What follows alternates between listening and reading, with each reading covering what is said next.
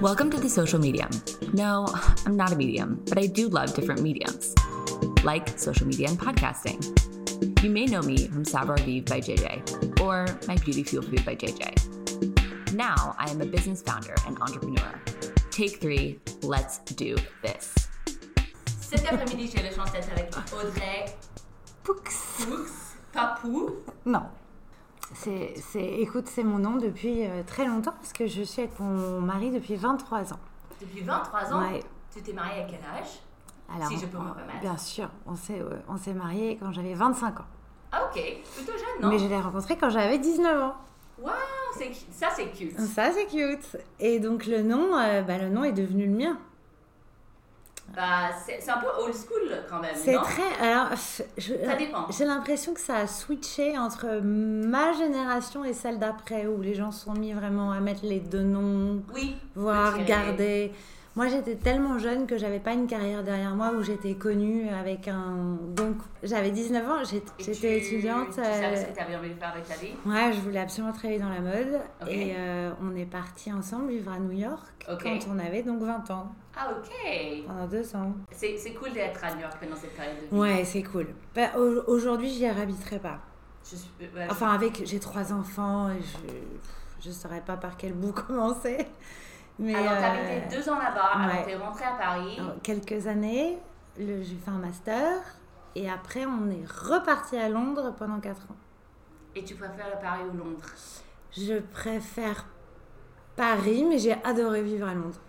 Et c'était pour suivre ton mari, alors tu avais commencé une carrière? Ouais, on a fait tout ça ensemble, sauf que lui, il était quand même un peu plus big earner, comme on dit, donc voilà, pas très féministe, mais la question n'était pas une question en fait, c'était comme ça, et donc j'ai été assez flexible, jusqu'à un certain point où là j'en ai eu marre d'être flexible, mais bon, là on est bien à Paris depuis longtemps.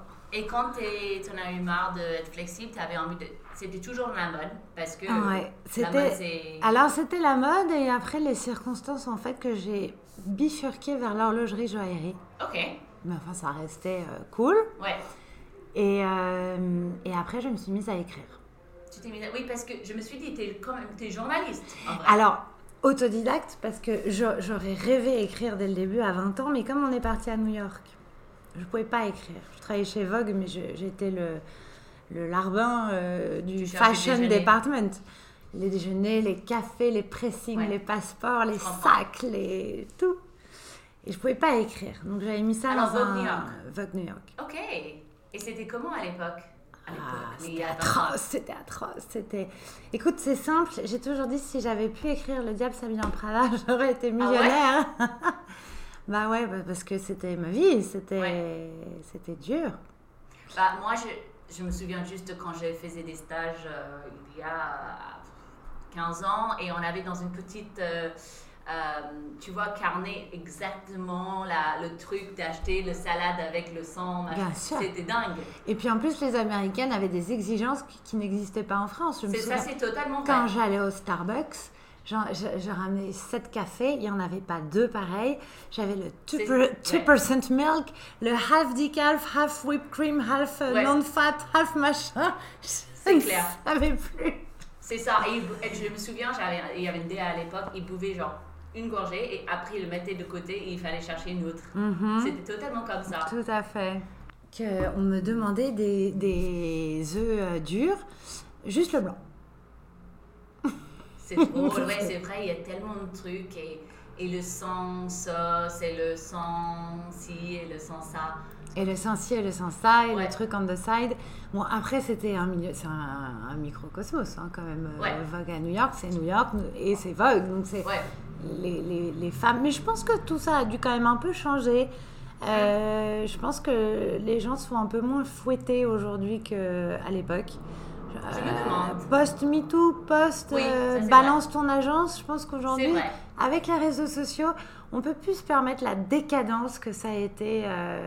Moi, j'étais vraiment arrivée au bout d'un système où c'était vraiment tape sur ton stagiaire, enfin, tape sur ton employé qui elle-même va taper sur la stagiaire.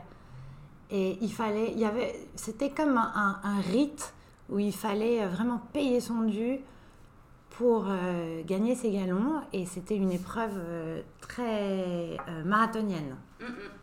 Je vois totalement ce que tu veux dire. Oui, maintenant, je pense que les gens auront trop peur de faire quelque chose pareil parce que quelqu'un peut facilement écrire dans le story ou se dire... Exactement. C'est un coup à finir dans le New York Times. C'est ça. Et c'était pareil à Londres?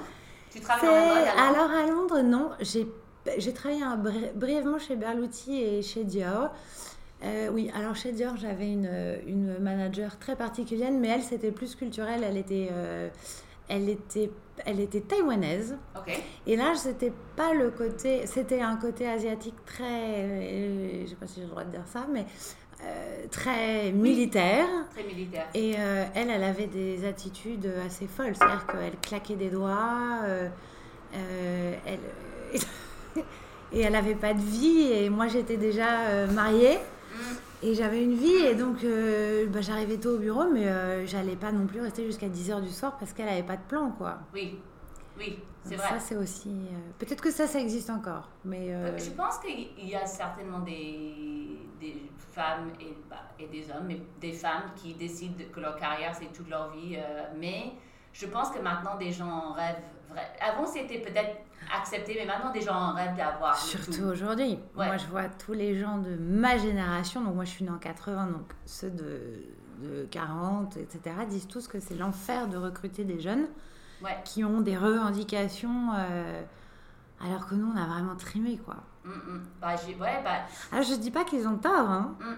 Ils vont certainement mieux vivre leur début de carrière que nous. Ouais. On était vraiment... on était corvéables à merci. Alors maintenant, tu te définis en tant que quoi?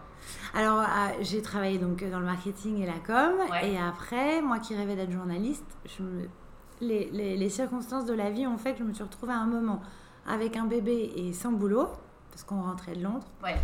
Et je me suis dit, c'est le moment ou jamais, j'ai 30 ans, allons-y. J'avais une copine qui avait des magazines et qui m'a dit, écoute, si c'est bien, je te le dirai, et puis si c'est pourri, je te le dirai aussi, au moins on aura essayé. Et c'est comme ça que j'ai démarré. Et c'était... ça devait être bien du coup. Ouais, c'était bien alors. Du coup, c'était bien parce que j'ai fait ça pendant longtemps. Ouais. J'ai écrit pour des magazines sur l'horlogerie, la joaillerie, puis la mode homme. Après, j'ai fait de l'enfant, de la femme, de la beauté. Enfin, vraiment, j'ai parcouru pas mal de secteurs. Et puis, toujours en freelance. Alors ça, j'y tiens vraiment pour avoir ma liberté. Et comme le secteur est quand même... ça prend l'eau, hein, on va pas se mentir, depuis quelques années. Le freelance, ça devenait vraiment dur. Et j'ai accepté, un peu à contre-cœur au début, des missions de rédaction pour des marques sur ce nouveau métier que je ne connaissais pas, qui s'appelait le storytelling. Et en fait, j'ai commencé à faire ça et j'ai adoré. J'ai trouvé déjà, ne nous mentons pas, c'est beaucoup mieux payé. C'est très valorisant. Et puis, en fait, c'est mettre un nom sur ce qui était déjà en place, mais très mal payé. Parce que dans les magazines avec la pub, il n'y avait plus de liberté de ton, il n'y avait plus de liberté de sujet, il n'y avait plus aucune liberté. Et en fait, quand je me suis retrouvée à bosser pour des marques, la boucle était bouclée parce que je venais de ce monde-là. Je mettais mes capacités rédactionnelles au service d'un brief que je comprenais parce qu'avant, c'est moi qui pouvais donner les briefs. Et j'ai réussi à créer mon petit job de rêve, en fait, à avoir plusieurs clients dans des domaines qui m'étaient familiers.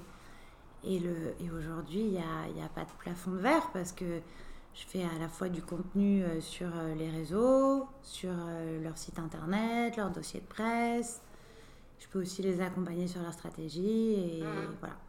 Avant, oui, on avait des subscriptions pour les magazines, mais on n'a plus ça, quoi. Mais ça a tellement changé. Une amie qui va au kiosque acheter un magazine. Je crois que je suis le dernier des Mohicans à aller au kiosque le samedi.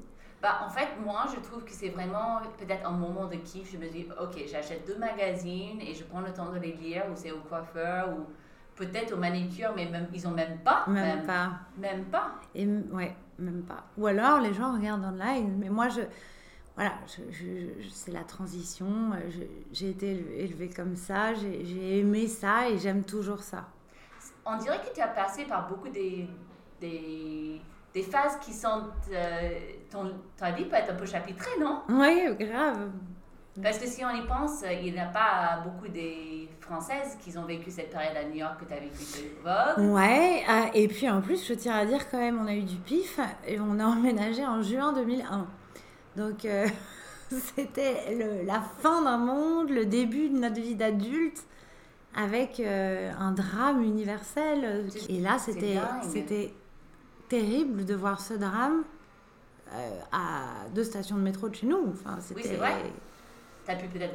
T'as vu des gens, t'as vu le... Alors, j'ai pas vu les tours s'écrouler parce que moi, j'étais chez Vogue. Donc, j'étais Midtown en train de régler des problèmes très sérieux de robe Yves Saint Laurent à manches bouffantes.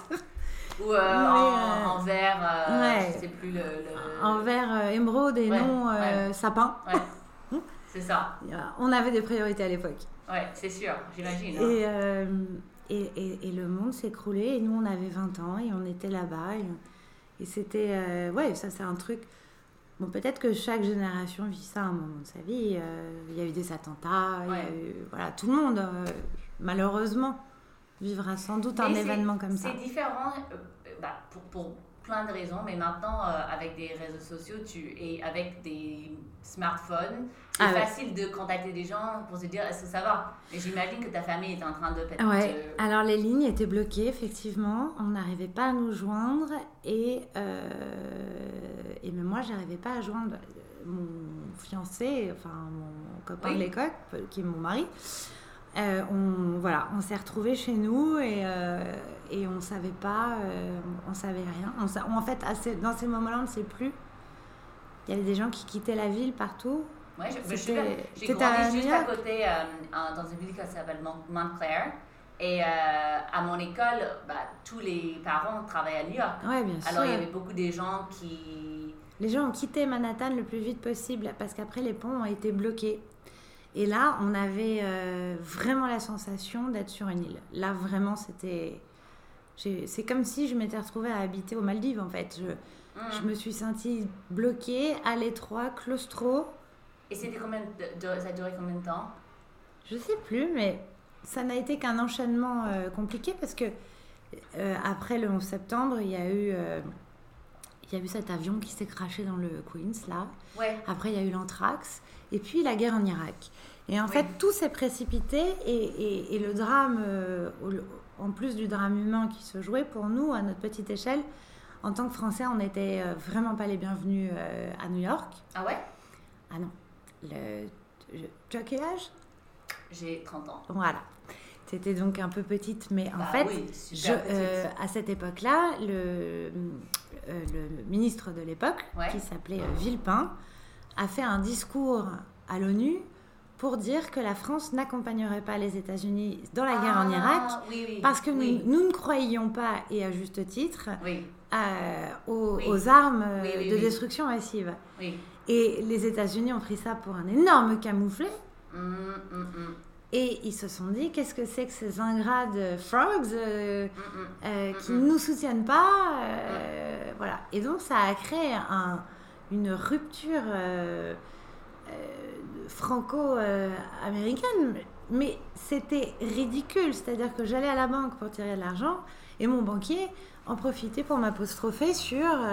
dites donc, vous les Français, nous, quand il a fallu vous délivrer du joug allemand, on était là. Les French fries avaient été rebaptisés Freedom Fries. Je me rappelle de ça maintenant. Bien sûr. Okay. Mais j'étais très jeune, effectivement. Et tu étais fort jeune.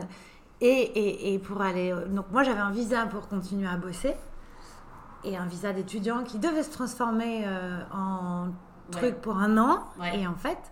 c'est un peu comme tu vois dans les films. Et en fait, l'administration a perdu mon dossier 3 fois. Ouais. Voilà. Donc ça, c'était un signal qu'il fallait rentrer chez soi. Ouais.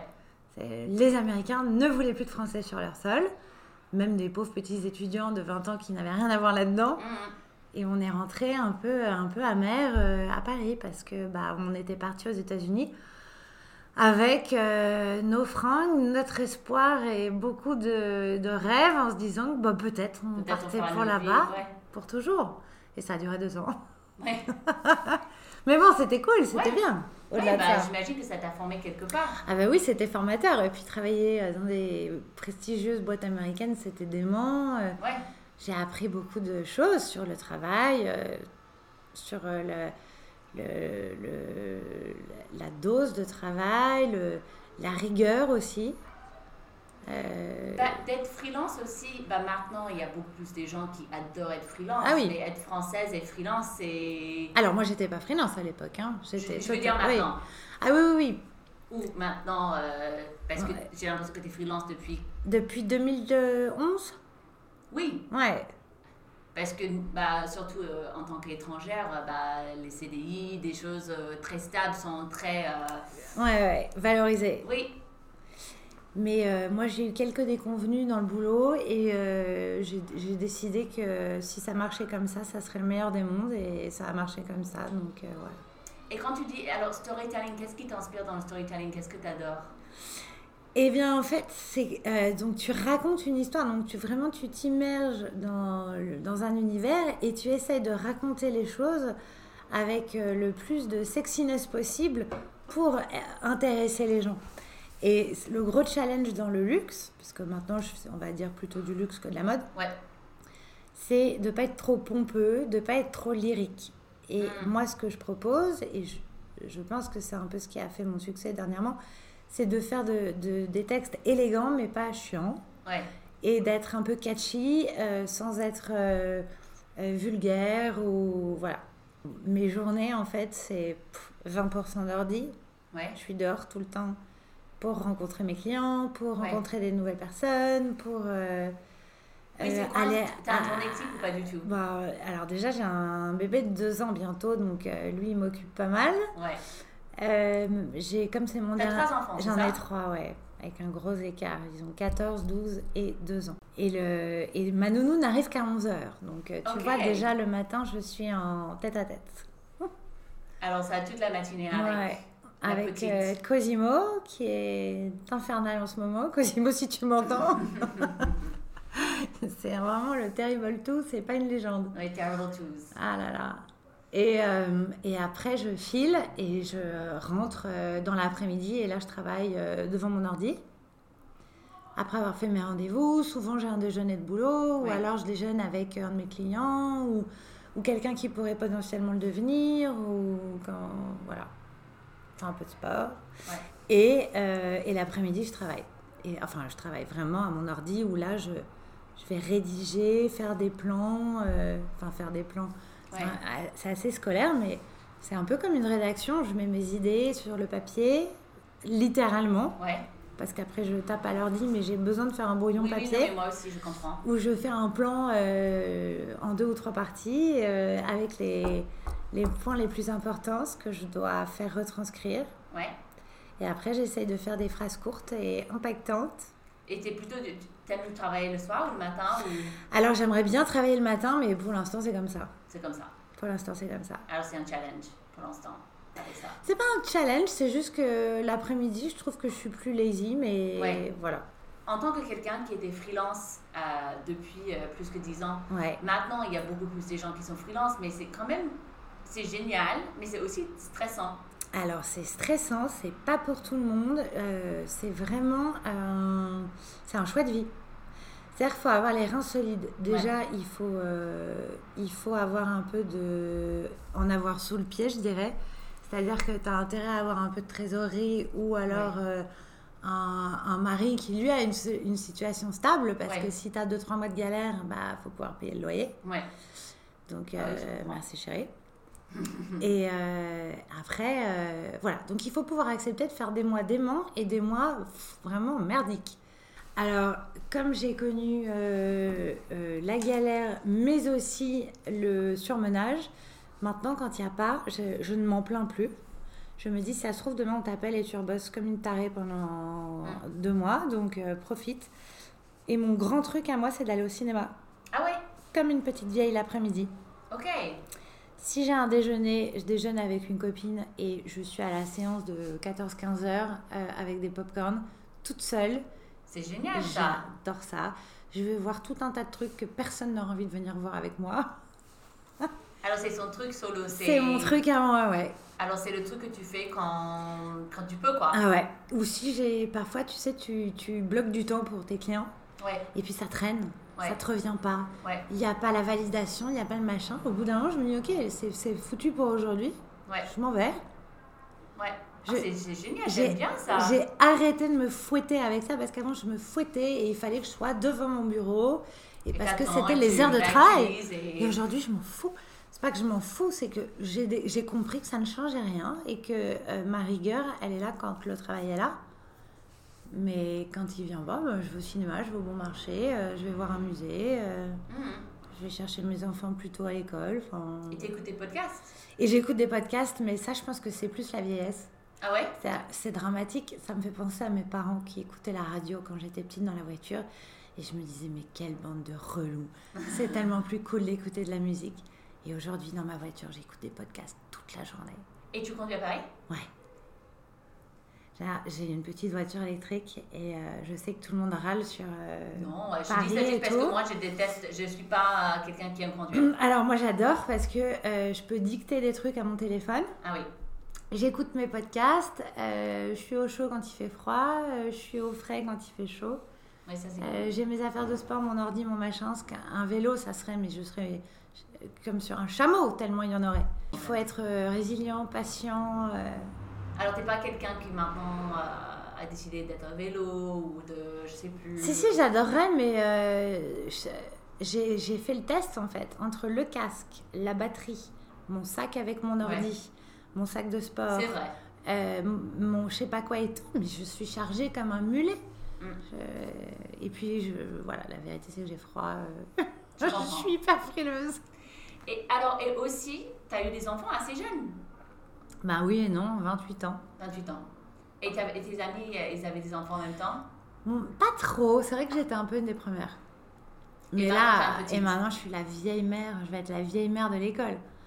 Bah, je pense qu'il y a un peu tout maintenant. Ouais, il y a tout. Mais ça me fait bizarre parce que mes amis maintenant ont des enfants de l'âge de mes aînés. Et moi, le week-end, je fais rien parce qu'il y a la sieste et qu'ensuite il y a ceci et qu'ensuite il y a cela. Ouais, mais c'est cool quand même, j'imagine. Oui, c'est cool. Alors là, en ce moment, j'ai passé un week-end épouvantable. Ah ouais? Non, il était relou, mais... Voilà. Et comment, pour finir, comment tu arrives à garder l'équilibre, justement? C'est hyper dur parce que pendant longtemps, j'ai pensé que je devais tout faire. Ouais. Parce que mon mari, justement, était le big earner du couple. Et ça a été difficile de trouver un juste équilibre. Maintenant que je travaille beaucoup plus, j'ai imposé un peu de limite là-dessus. Et le travail c'est un chemin de vie ensemble aussi, et d'expliquer à son mari, aussi sympa soit-il, que il faut aussi parfois mettre la main à la pâte, que je suis pas moi née avec tout le mode d'emploi des enfants, que la charge mentale. C'est dur. Comment on dit ça en anglais? Mental load, non? Yeah. J'ai toujours pensé, avant même de prendre connaissance de ce mot, que le problème, c'était pas de faire le déjeuner. C'était de penser qu'il allait falloir faire les courses pour faire le déjeuner et être à la bonne heure. Et c'était ça qui était hyper pesant. Couper un morceau de jambon et faire une salade, ce qui était difficile, c'était de se dire, attends, j'ai mon travail. Et puis il y a un truc, et puis il faut que je fasse le déjeuner, et puis il faut que machin... Et ça, aujourd'hui, on le partage vachement plus et ça me rend beaucoup plus heureuse. Ça, c'est cool parce qu'il n'y a pas tous les hommes qui acceptent. Je sais parce que moi, j'adore mon mari, mais il ne fait pas tout non plus. Alors là, en l'occurrence, je trouve que la société est quand même bien en train de changer. Ouais. Et j'essaye de traquer toutes ces petites choses qui sont du patriarcat, qui sont incrustées dans notre... quotidien, et on s'en rend même plus compte. Et en tant que femme, j'estime que j'ai une responsabilité parce que j'élève 2 fils et une fille, et je veux les élever de la même façon. C'est cool ça. Mais c'est très... on ne s'en rend même plus compte en fait des choses qu'on dit, des choses qu'on fait, où on se dit non, en fait non, qu'est-ce qu'on raconte là? Non. Et comment tu fais pour faire en sorte qu'ils fassent pareil? Mais c'est une lutte de tous les instants.